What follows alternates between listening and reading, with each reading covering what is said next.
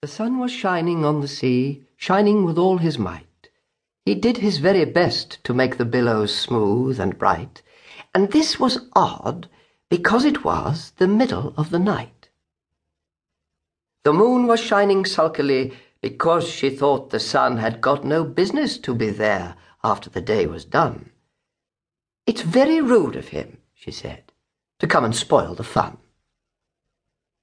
The sea was wet as wet could be, the sands were dry as dry. You could not see a cloud, because no cloud was in the sky. No birds were flying overhead, there were no birds to fly.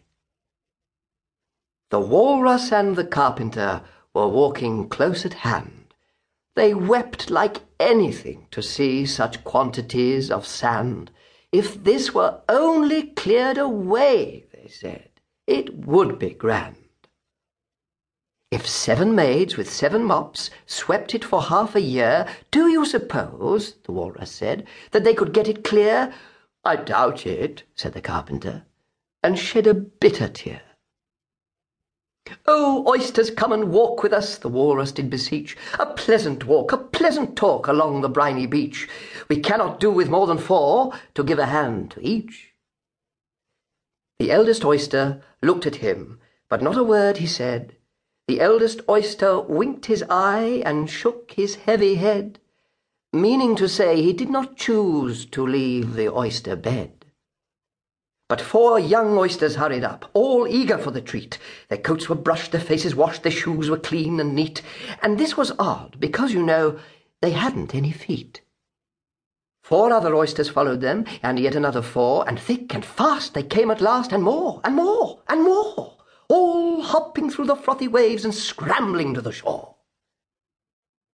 The walrus and the carpenter walked on a mile or so, and then they rested on a rock, conveniently low, and all the little oysters stood and waited in a row.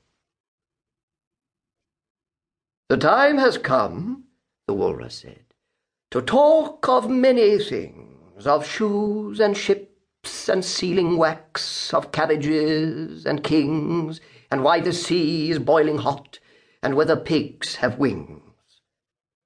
"But wait a bit," the oysters cried, "before we have our chat, for some of us are out of breath, and all of us are fat." "No hurry," said the carpenter. They thanked him much for that. "A loaf of bread," the walrus said, "is what we chiefly need. Pepper and vinegar besides are very good indeed. Now, if you're ready, oysters dear, we can begin to feed." "But not on us," the oysters cried, turning a little blue. "After such kindness, that would be a dismal thing to do."